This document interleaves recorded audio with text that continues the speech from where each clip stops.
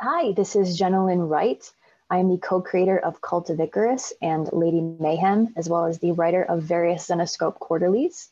You can find me at www.jennalynwright.com, and this is Two Geeks Talking.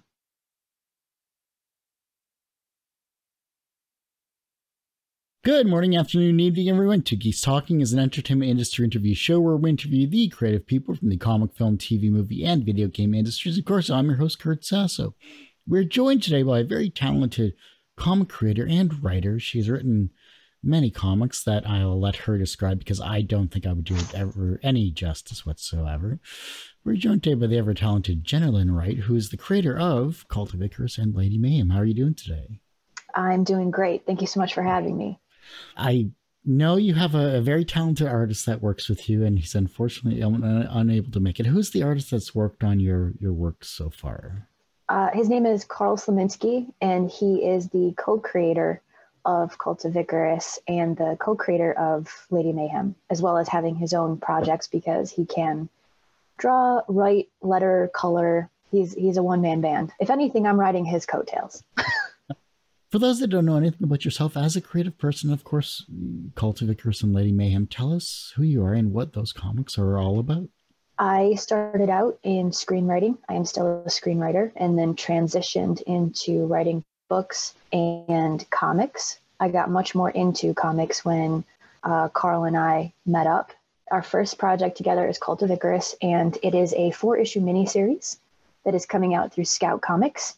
And it is about a foster kid who goes searching for answers about her birth parents and stumbles upon a parallel world, world parallel to ours, that is full of nightmare creatures such as vampires, witches, all of that. And she finds out she may be more than human and possibly a harbinger of the apocalypse. It's very bright. It's been described as a little bit punk rock, a little bit gritty, something you might find on the CW, except for it's a little bit more adult than that. So maybe HBO. Lady Mayhem is a complete 180 from that. It is a 90s style, like image revenge comic of it's basically Lady Punisher. I came home one day and was like, I want to do Lady Punisher. And I think we have to call her, I think it was Molly Mayhem. And he was like, no, we have to call her Lady Mayhem. And this is how it's going to be. And I'm going to steal this idea. You can write it with me if you want to. Got a lot of collaborations when it comes to creative people. It's always amazing what you can find and what you can create as well, too. Being co-creators of both of these series, and they are truly amazing here. World building, I think, is always amazing because you never know how a world is going to be shaped just from a few conversations.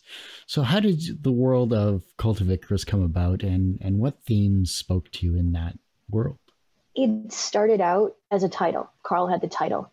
And we built it out from there. And we were going to create our own mythological creature and build up it from the ground up, from scratch. And we spent a while trying to do that. And then we were coming home from C2E2 a few years ago, talking about it, brainstorming. And we just said, why don't we make it easy on our lives? It's Cult of Ikarus. It clearly has something to do with the sun. Let's make them vampires. Everyone has a shorthand for vampires. Everyone knows what's up with vampires. And sure, it's ground that's been trod before, but not in the way that we're doing it, because everyone brings their own voice to a project. We went from there. And so I am always a huge fan of like something that's 5% off of reality. I love the idea of there being a parallel world that runs along our own. They're here right next to us, these creatures, and you just don't know it or you just don't see it. A lot of stuff in my filmmaking career is 5% supernatural or 5% weird. We built it from there. We really ran with the vampire mythos and like what we could do to bring our own spin to it. I'm going to go kind of a two-parter here because you're a filmmaker and a screenwriter as well as a comic writer as well too. What's the most misunderstood aspect about being a screenwriter and being a comic writer? I think the most misunderstood thing about being a screenwriter is that anyone can do it because we all can write. And I don't mind it, but people will come up and say, oh my gosh, I have the best idea for a script. I don't have the time to write it, but you should really do this. And I want to say, I have the same amount of time in a day as you do. And I studied for years on, like, I read thousands of scripts. I've listened to podcasts. I've studied what works and what doesn't. And I've learned the rules so that I can break them. And to say, I'd write a movie, I just don't have the time, it is not how that works. It's inch by inch, you kind of claw your way up in the business. And I think that because a lot of people read and a lot of people write, they think I can write a screenplay, I can write a book. And I'm sorry, but unless you are the number one most gifted person on the planet, you cannot do that. And with comic writing, I think that the number one most misunderstood thing is that I will say it's easier than writing scripts. Like, for me, you have the artist to make you look good. Like, even if you're not great at what you do, hopefully you're working with an artist who can take what you're doing and make it look spectacular. And guess what? You're going to get all the credit, because these days, the focus, I feel like, in comics journalism and in, who have become the comic superstars, it really is focused on the writer, whereas it used to be the artist. But I think it's misunderstood in comic writing that it's easy for that too. Like, I say it's easier than screenwriting, but you got to know the fundamentals. You want to end on a page turn. You can only put one action in a panel. You really have to study the craft. I feel like that's what it comes down to with both of them, is just because you can write a sentence doesn't mean you can write a comic or you can write a script. It's a lot harder than that. Sorry, that was a bit of a rant. No. You are perfectly fine. Please, tangents are what was made this show last for 14 years. So I'm okay with that. By all means. So don't feel like you need to cut yourself short or anything like that. What's the hardest part then, at least in your current journey, when it came to writing Cult of Ikarus and Lady Mayhem? Was it the beginning, the middle, or the end part of the process? It is the beginning. I love brainstorming. I love research. I love vomiting ideas down on the page and then whittling them down into what's actually good and what's not at all, because a lot of it's crap. I think my favorite part is the beginning, but that's also the hardest part. When I was writing the first issue of Cult of Ikarus, that was one of the first things in comics I'd ever written, if not the first thing. It was rough. It was really rough. And that was what was so helpful. I mean, aside from Karl making it look good, was he's studied comics. I mean, he's wanted to be a cartoonist since he was 6.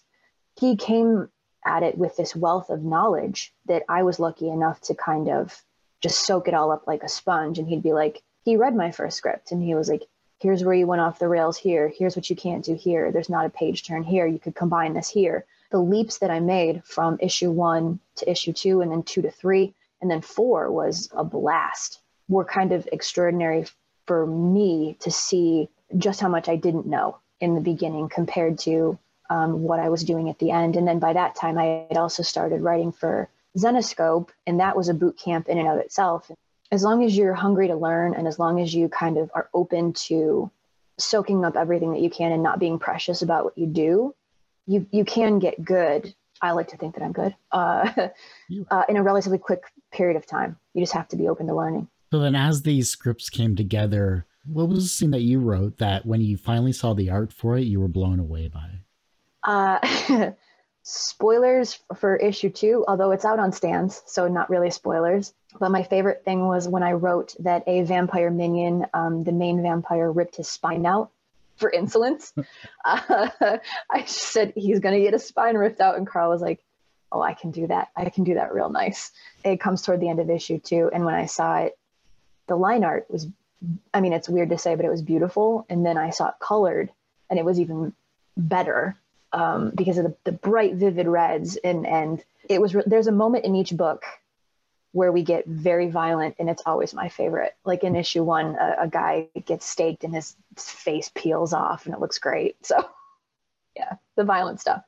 All right. What was it? I had an interview one time where a comic writer was saying they were very short with their dialogue because they wanted to showcase the art. People are there to see the art specifically. Yet you said that at least nowadays, comic writers are the kind of the A-list stars. I'm not the feature. Thank you. Why do you think that is? Is it public perception? Is it just the way times have changed? This might be an unpopular opinion, but I think it's because I think that a lot of companies think that artists might have too much power because, like I said, a lot of people think they can write and a lot of people do write. Not a lot of people can draw in a spectacular way that's not just a pretty picture, but that is a narrative device. Like, you should be driving the story on every page. It's not just here's a pretty lady or here's a great landscape. And I think that once the guys left to found Image, because they didn't feel like they were being treated well, the industry shifted into, well, we can't let that happen again. They have too much power. We need to focus on the people that can only do one thing. And by the way, how many times have you seen in the big two artists who are doing really stellar work get kicked off a project after 4 or 5 issues to bring in somebody new? And it's like, people loved what they were doing. Why are you doing that? Is because we don't want them to get too entrenched. We don't want them to get too much attention. Let's focus on the people that we can kind of put under contract and a little bit control. And listen, I don't work for the big two, so that might not be true, but that is the impression that I get. And that being said, I'm open to work for the big two. I'm not mad. Like, you can hire me. But I do think that they're worried about a revolution like that happening again, because I do think that without the art, it's not a comic. And so you got it. I think they want to keep artists in their place. Which is why I think a lot of creators nowadays are just going independent and saying, screw the big two, screw the big three type deal. It's like, we can create our own thing. We don't need major publishers anymore. It's true, especially with Kickstarter and everything. And then when you see all these stories come out with Marvel, the creators of certain characters don't get paid when they hit the big screen in any sort of meaningful way. And like, yes, of course they knew that going in, that Marvel would own the characters and whatnot. But at the same time, you'll see images in these movies ripped straight from the comic. Yeah. They get nothing. And so why wouldn't you take your talents to a place where you'd be appreciated, or, just going on your own, because you're going to have a fan base for sure. So what is your creative kryptonite? Oh, my creative kryptonite. This is going to sound so silly, but well, number one, it's social media. I hate social media. And I feel like in this day and age, you've been told that you have to be on social media to promote yourself. But I know very few people who have landed any sort of meaningful job because they hit up a creator on Twitter. And maybe that's different in comics. It definitely really doesn't happen in film. Procrastinating and then hopping onto social media and losing 15 minutes when I could have lost 2 if I'd just gotten up and gotten a drink of water. And number 2 is actually beverages. Like, I am one of these weird writers who, when I sit down at a desk, I have like a glass of water, a tea, like a coffee, maybe a beer. Like, I have like 5 beverages, and that is, I just need them. It's like a weird crutch. So that's my kryptonite. Yeah. I'm gonna say I went back to school for visual arts and film, so I was a producer, editor, all that other stuff as well. Yeah. So I still do all that stuff. This. Yeah. And so that was one thing when I was learning the creative side of art, from painting and all that other stuff. I would see people similar to yourself, so it's not an uncommon aspect. What was weird was when they would dip their paintbrush into their coffee and accidentally try and take a sip of it. Exactly. You got to be so careful with those cups. Have it like a different color just to make sure that you're. Yes, red is the paint cup. Leave that alone. What was an early experience where you learned that language had power? That's a good question. There was an instance where I was working with a producer, and it took years. Like, I started writing film over 10 years ago, and we were working with a producer, and I had always been a little bit of a pushover. I'm always one to not rock the boat. I'm always one to do all the notes without much kind of pushback. We were working on developing a script, and we had gotten it to a point where we thought that it was going to be good to go, and we were going to try to sell it. Someone that we were working with on it came back, decided they wanted to change the second half of the entire thing. And we had already worked for free for years. I have a writing partner, when I say we, for free for years in trying to get this thing into shape. When we were on the phone, producer we were speaking with said, oh, they want to change the second half of the script. And something inside of me just snapped. And I was like, No, we're, even at the risk of losing this project, like I had not really ever used my voice before. The simplest word was just no. And to my shock and awe, the producer was like, okay, I'll let him know. Like, and it wasn't an issue. And from that moment forward, my career took a 180. I was never scared to speak up for myself again, because even in the worst case scenario, I was ready to walk away. Like, don't sit down at a table you can't walk away from, right? I had finally gotten to the point where I was willing to walk away, and I stood up for myself, and the best case scenario happened. So that was when I realized, just because you're the writer, I always tell Karl, the writer in film is like the artist in comics. The superstars of film are the directors. The superstars of comics seem to be writers. So if you want to get walked all over, be a screenwriter or be a comic artist. And when you speak up for yourself, understand that you are the talent. They can't do this without you, and your voice matters. Like you said, many people just want to get through their job, still be creative, but get through their job with as little drama as possible yet. I was going to say, this is a career that so many people love with their whole heart. And like, this is what they're calling. It's what they're meant to do. Nobody gets into a career where there's no financial security, no health insurance, like nothing. You're really putting yourself out there. So it means a ton to you. So to use your voice and speak up is very scary, because this can be taken away from you. And it's the only thing you want to do. That's another reason why I love crowdfunding for people, especially people who can do it all, because nobody can tell you no. It's yours. You can do whatever you want. I always found namology fascinating when it comes to the creation of characters, because it kind of gives you a brief glimpse of the mindset of a creative people, and the fact that you have both of yourselves as co-creators. I'm sure there was a lot of volleyballing back and forth of certain names or whatever, but how did you come up with some of the names of your characters? I am a huge fan of baby name websites. For a lot of the vampire characters, we wanted to find old-timey names, because these were going to be people that were hundreds of years old. So to name someone Michaela wouldn't fit, So a lot of times it's stuff like that. It will also be, if you're writing a werewolf story, maybe you will Google words for moon or words for wolf, and then you'll like kind of cobble together a name that way. But naming characters is half the fun. And I have found that I cannot write a character until I know their name. Like, I can't create a persona for someone until I know what to call them. Sometimes that can take hours trying to figure out what I'm going to call somebody. And sometimes I will have an idea and the name will pop into my head like that.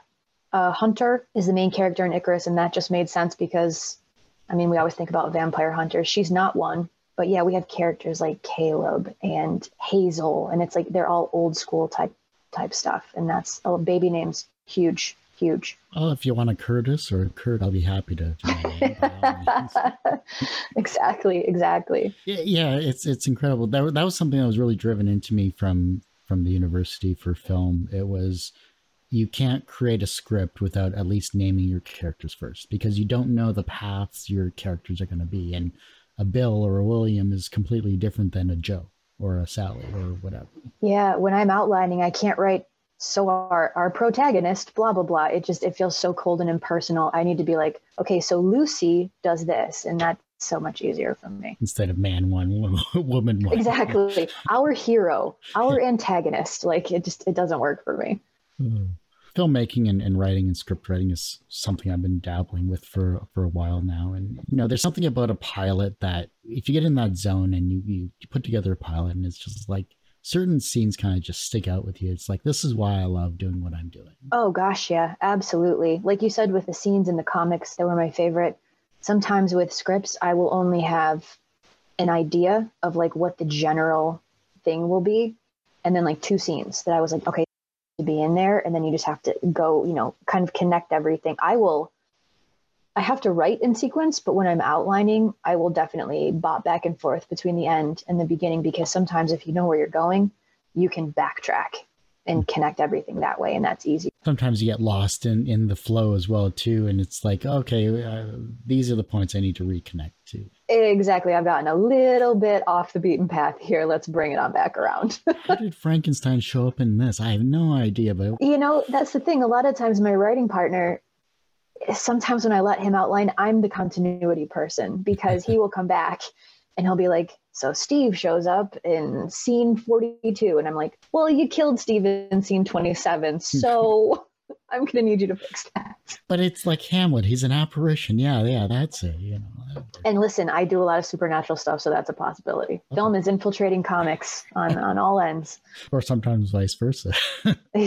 Yeah, exactly. Although I think we might be coming toward the end of that. I feel like they've mined almost as much as possible. It depends on how saturated the market is these days. I mean, and it's extremely saturated, I'm sure. Very saturated. Sure. When it comes to then, editing is sometimes the bane of people's existence. Other times people thrive in the editing room, so to speak, when it comes to film and comics. What did you edit out of the book? Almost nothing. The issue that we did the most editing on was issue 3. But I want to say that number 1 needed to be rewritten because I was still getting my sea legs underneath me in terms of the style of comic writing. And then issue 2, I lied. Issue 2 was the one that needed the most rewriting. There was an entire sequence in the middle where we realized that it was just killing time. It was just too much in one place, not really adding a lot to the story. I find that a lot of comics I read these days are a lot of people in rooms talking, which is hard enough to make interesting in film where there's motion and sound. In comics, unless you are writing like Grant Morrison style dialogue, it's sometimes a slog to get through. And so Karl and I really prioritized having different locations, keeping people moving, keeping the tension up, keeping the information like getting dribbled out so you'd have to keep going. The pacing was super, super important to us. And we had initially planned for 5 issues of Ikarus. And we realized in the plotting that we could get rid of a lot of fat and just kind of do all killer, no filler if we did 4 issues. And Scout, to their credit, was like, yeah, great, sounds perfect. Like just do 4, get in and get out and tell a really tight, awesome story. And so that's what we did. We hate the idea of padding anything just to get an extra issue out of it. Seeing as you're in both worlds of comic and film, I'm sure you've thought of Ikarus being a feature or maybe a series of some kind. Who would play some of the characters that you would think would be awesome? Oh my goodness. Oh my gosh, that's such a good question. Who do I love?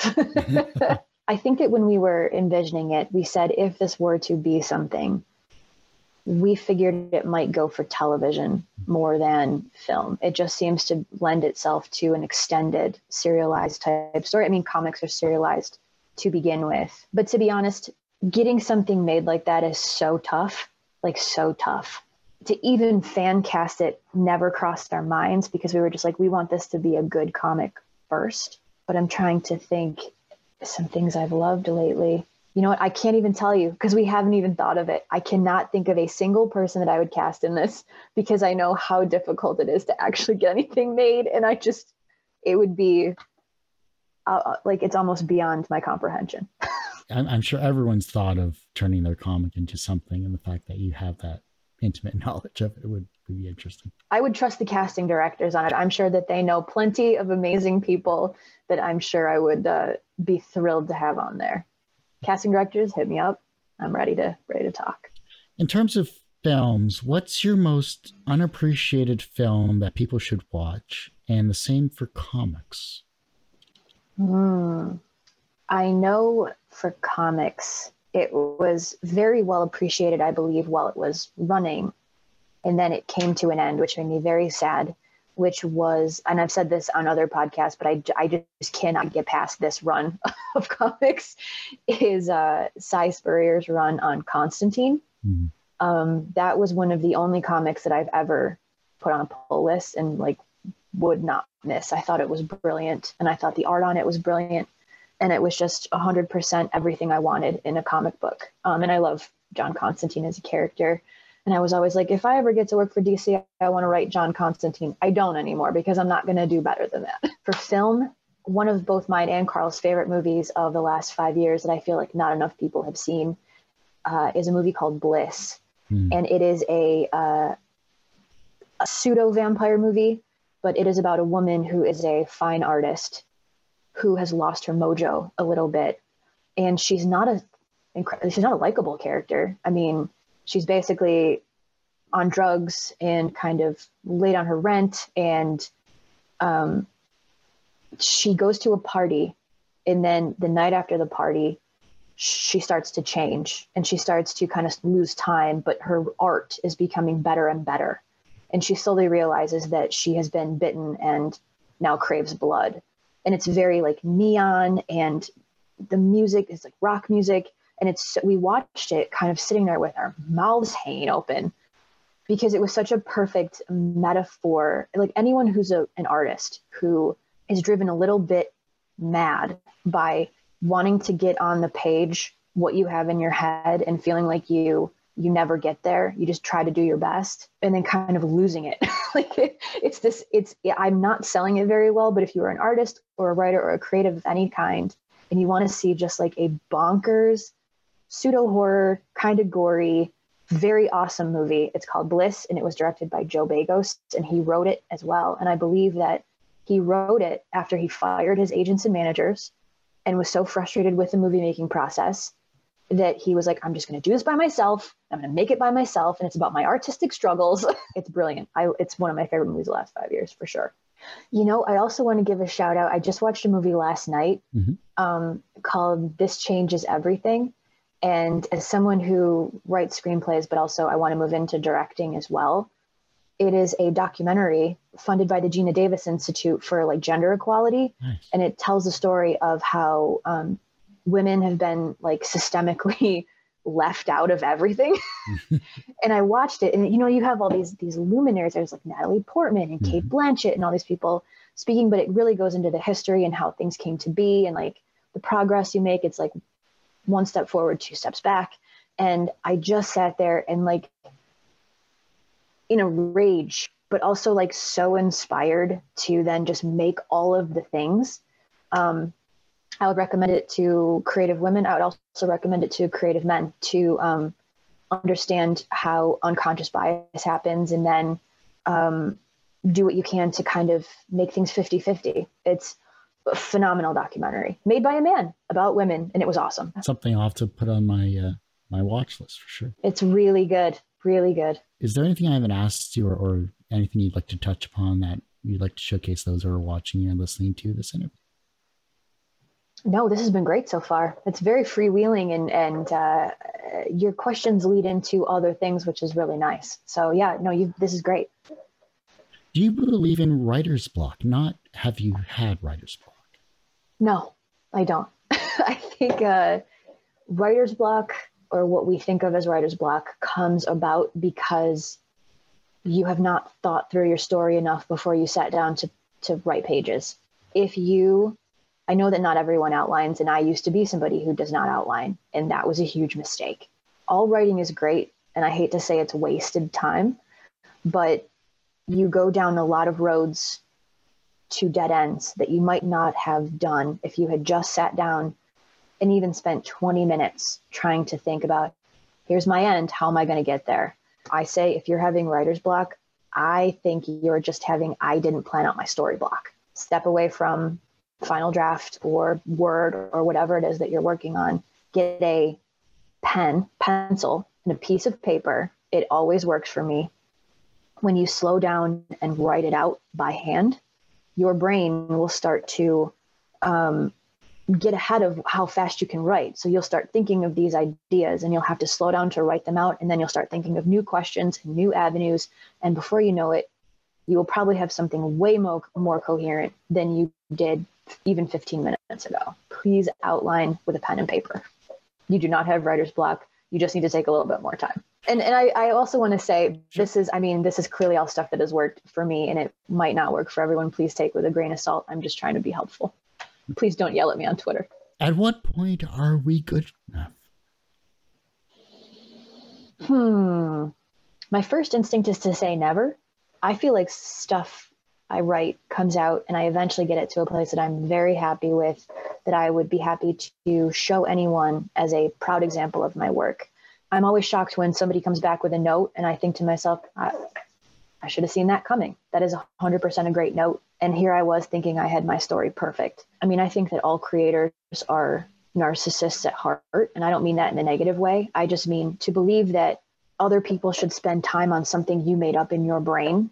You have to have a bit of ego. If you feel like you're not good enough, understand that that just means that you're an artist. You want to be good at what you do. And anybody who walks into the room and says, this is it, I've learned all I can learn, that's somebody you want to stay away from. What in life is beautiful to you? I think there is nothing more beautiful than a day where I feel good about my work, because I didn't realize I was one of these arty types who is just a complete crab if I feel like I didn't do good work that day. It needs to flow. I need to feel like I accomplished something. I'm very hard on myself. I feel the ticking of the clock and like my own mortality. I have since I was in my early 20s. I was just like, there's never enough time. I'm never going to get all this done. And this is even before I was a writer. Beauty to me is the peace that I feel when I've had a good writing day or a good, even learning day. If I'm reading a book about directing or watching the behind the scenes of a DVD, it's all work to me and it all counts. And I think, not to get too sappy, but the creative relationship that I developed with Karl that then became a romantic relationship, I feel very lucky that I found someone who is like this creative force of nature, gets me to be better. I hope that I try to get him to be better. And like we kind of grow and learn and change, and it's never boring. It's always fun. It's always exciting. And like we're both genuinely enthusiastic about what the other person is doing. And I never saw that for myself. I was kind of like, I'm going to be this, cranky old writer forever. And I'm just going to be a spinster in my attic, like typing out manuscripts. It's beautiful to me, this kind of dynamic that we have. It's just the best. But what is one thing you wish to accomplish before you die, since mortality, I should say, is an ever-ticking clock? I want to direct horror movies. And like, I'll do thrillers, I'll do psychological thrillers, I will do sci-fi, but like my first love is horror. My number one guy is John Carpenter. I want to make my Halloween, I guess, is my answer, because I love screenwriting. But like I said, writers are the first people to get chucked to the side in screenwriting. And I would love to have more control of my creative destiny. So I want to start directing movies, and I want to have, if I only get one before I die, I suppose that'll be a success, but it won't be enough for me. It actually sounds like with Ikarus, you could easily do your horror film. I'm trying to get to be as sharp as a storyteller as possible, and as thrilling and as exciting. I want to grab your attention. I don't want to let go. And I hope that translates into everything that I do. Like I said, I do a ton of research. So like, I've been throwing myself into the craft of directing. And like, I understand that the only way to really get good at it is to practice and to get out there and actually do it. But with the last 2.5 years, that's been a little tough to crew up safely. So hopefully in the next couple of years, that will be something that goes forward for me. In terms of directors, female or male or both, which director did you first not like, and then you realized you enjoyed their work? I will say I have two answers for this, and they're both people that, it's not that I didn't like their work, it's just that I don't think I fully appreciated them. And one of them is going to be so silly, you're just going to probably hang up on me. But the first director I remember watching and knowing that I liked it, but not knowing why. And then as I studied it, came to learn why, was David Fincher. And that was Seven, the movie Seven, which I think is brilliant. I think everything David Fincher does, for the most part, is brilliant. And he's got such a voyeuristic way that he moves the camera. I really like the omniscience of, this is just, I'm an observer watching these people, these terrible things happen to these people. It's not really subjective, it's just objective. It's this third party kind of watching these horrific things unfold. I really took to it. And the other one that I did not fully appreciate, and I am so ashamed of, is Steven Spielberg. As much as I'm like a horror person, I'm also extremely empathetic. It's very hard for me to watch hardcore drama. Like, I will ugly cry, and I don't like to ugly cry. So when I was a kid, I saw E.T., and it really messed me up. Yes. And so I didn't really revisit Spielberg. Like, and then he started doing Schindler's List and all that stuff. And it took me forever to go and revisit Jaws and Close Encounters and all. And so when I revisited that, I was like, okay, so yes, this is one of the greatest directors of all time. I can learn so much from him. And like my brain melted out of my ears. Spielberg, Fincher, and Carpenter are my top three. I wish that I had a woman in there, but I have to be honest, either the women that I'm watching are not making the kind of movies that speak to me, or there just aren't that many that have been put in positions where they're able to make multiple movies where I might be able to find something that I like. It's usually like so many women are just one and done because of any number of extenuating circumstances. I'm looking forward to finding more women that I really dig. But for right now, it's Spielberg, Fincher, and Carpenter. Everyone has one person that inspired them on their path to where they are today. Who was that for you? That would probably be my writing partner, John. I met him, almost 20 years ago. And I was a doofus kid. And I had kind of floated through life. I didn't know what I wanted to be. All I knew was that the idea of sitting in a fluorescent lit cubicle for the next 40 years sounded abysmal. There was something else I was supposed to find. And he had already been writing before I met him. And when I met him and saw what he was doing, I just kind of offered to edit his stuff because I was such a huge reader anyway. I grew up, I was a huge reader as a kid, which is probably why I'm the way I am today, reading Stephen King and Edgar Allan Poe when I was like 6. It was through him that he was screenwriting. I said, this is fantastic. I want to learn how to do this. He was like, what are you doing in this job you're in right now? Go get an internship in New York City, work for a movie production company, which is how I got my first internship, how I got my first job at 20th Century Fox. Like, without him kicking me in the butt, I don't know that I would have ever found this path. And this path is probably, I think, the only thing that would have made me happy in my life. I think I would have led one of those lives of quiet desperation had I not found writing. And I found writing because of John. So it's John. From a professional perspective, you are a screenwriter. You are also a comic writer and co-creator of some amazing comics with a very talented individual as well, with Karl. And professionally, you have been in this industry for many years, and you're doing extremely well from a professional standpoint. Do you consider yourself personally successful? In some aspects, yes. In other very vital aspects, no. I consider myself very successful in that the second script I ever wrote, though it took a while to get done, got made into a feature film and got put in theaters, which is more than 99% of screenwriters that are trying to make something, I think, can say. I've also been lucky enough to get a creator-owned book picked up at a publishing company. I've been lucky enough to get work for hire at Zenescope. They've been wonderful to work for. Like, I've been validated a lot. I get rejected every single day. I get rejected from comic pitches. I get rejected trying to sell screenplays. It is just a part of the business. It's a very large part of the business. I think that the life of a creative is one where you get successes along the way, but I don't know if you ever say, well, this is it, I'm successful now.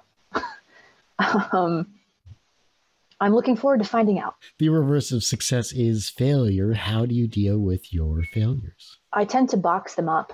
I can't let them get to me too much, because if I do, I will be useless in trying to make the next thing. So I will be a little bit bummed out. Maybe I'll have a little Ben & Jerry's. Maybe I'll have a little glass of wine. But I tend not to wallow, because I know me and I could wallow for quite a while. And I would much rather spend my energy making the next thing that I think could succeed than kind of letting someone else's opinion of what I did get me down. Not everyone is going to get what you do. It doesn't mean that they're right. It doesn't mean that you're right. It just means it wasn't for them. And I 100% believe in the work that I put out. And as long as I'm happy with it, that's all that matters. The younger generation is looking at your work and they're becoming inspired to be creative in their own way, whether it's as a screenwriter, a comic writer, or whatever they would like to do creatively. You may have inspired them. How can they inspire the generation that follows them? I would say to not be stingy in your success, especially in film. Film is so tough because people are spending millions of dollars and years of their lives on your work. And so when you get a modicum of success there, please reach your hand back and help someone else. Some people will not be, I don't want to say grateful, but like some people will ask more of you than they should, because sometimes people get desperate. There are good people out there. There are talented people out there who do not have your connections, your knowledge, your whatever it may be. And to get any sort of success in this business, you have to have this resiliency and this kind of attitude that you're not going to give up. The only thing I remind myself of is the only way you fail is if you quit. And so I feel like there are people out there who get so weighed down and so bogged down by rejection. When you're just starting out, you're going to get a lot of rejections unless you're really lucky. That I feel like if you can be a role model to people and say, hey, if you just keep going and you learn as much as possible and you do the work, that's the thing. Like, do the work. Don't think that because you have one webcomic or one ash can or one script that you finish, that you're done, that you know what you're doing. Like, keep going. Respectfully ask those who are senior, like on Twitter. I see a lot of people reach out on Twitter to people who are successful, and as long as you're respectful and open to what they have to say, that's the way to do it. All I'm trying to say is stay resilient, ask for help when you need it. Don't think that you know everything, because there's always more to learn. Even people who have reached the highest highs continue to learn and continue to grow. When you achieve that success, just hold that hand back and pull someone else up, because nobody gets anywhere in these careers by themselves. Even one-man band artists, writers, letters, colorists need fans to back their projects on Kickstarter. Everyone needs help. Don't be afraid to ask for help. Don't be afraid to give help. Don't give up, because the only way you fail is if you quit. Because you're in film and comics, what is the title of your film for your life, and what is the soundtrack? Oh, goodness. I think that the title of the film of my life is like, I feel like the word stumbling needs to be in it. Everything that I've ever done, you know what? It is do the hard thing anyway, because everything that I have ever done in my life that has been worth anything has been the thing that has scared me the most. When I graduated college, I moved down to New York City with only one friend and no job. I went up for internships that I didn't think I was going to get. I interviewed at companies I didn't think that I would be hired for, and I was, because I took the chance. I moved to Los Angeles on 2 weeks' notice to work for a producer because I wasn't afraid to ask. But I got out to LA, got in a cab to go to an apartment that I found on Craigslist. I had never met my roommate, and I burst into tears because I was like, okay, here I am in Los Angeles with nobody. And it was 2.5 years, and it was amazing. I would say do the hard thing anyway would be the title of my, I'm terrified to direct. I don't want to say terrified in the way that like I won't do it, but just like stepping into anything new is always nerve-wracking. You just have to do it anyway. That's the only way that you get the thing that you want in this life, and you only get one of them. What's the worst that someone can say? No. Okay, so do the hard thing anyway. And I feel like because of that, the soundtrack should be like something loud and raucous. I wish I had like the Immigrant song playing in the background when I was doing this stuff, just driving force like Thor.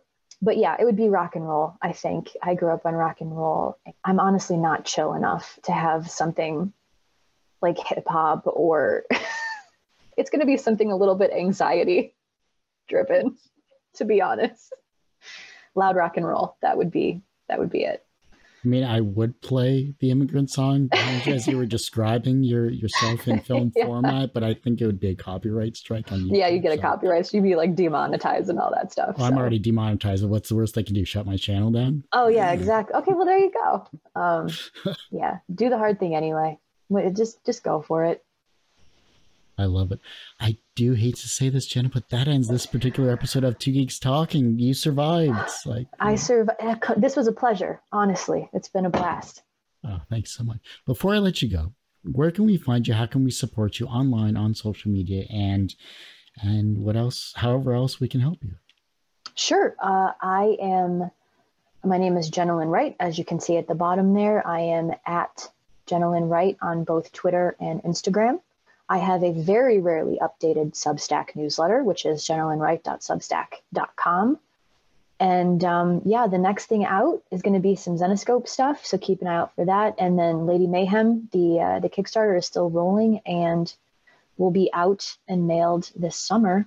And then, keep your eyes on the trades. I'm still writing films and still pitching comics, so can't stop me. Can't stop, won't stop. But like I said, that ends this particular episode of Two Geeks Talking. You can, of course, find this interview and 1,000+ others on our website, tgtmedia.com or twogeekstalking.com, and on our YouTube channel, which is a lot more up to date than our website because I'm only one person, which is youtube.com/tgtmedia. And as I say every week, everyone has a story to tell. It's up to me to help bring that out. Thanks for listening, watching on Two Geeks Talking.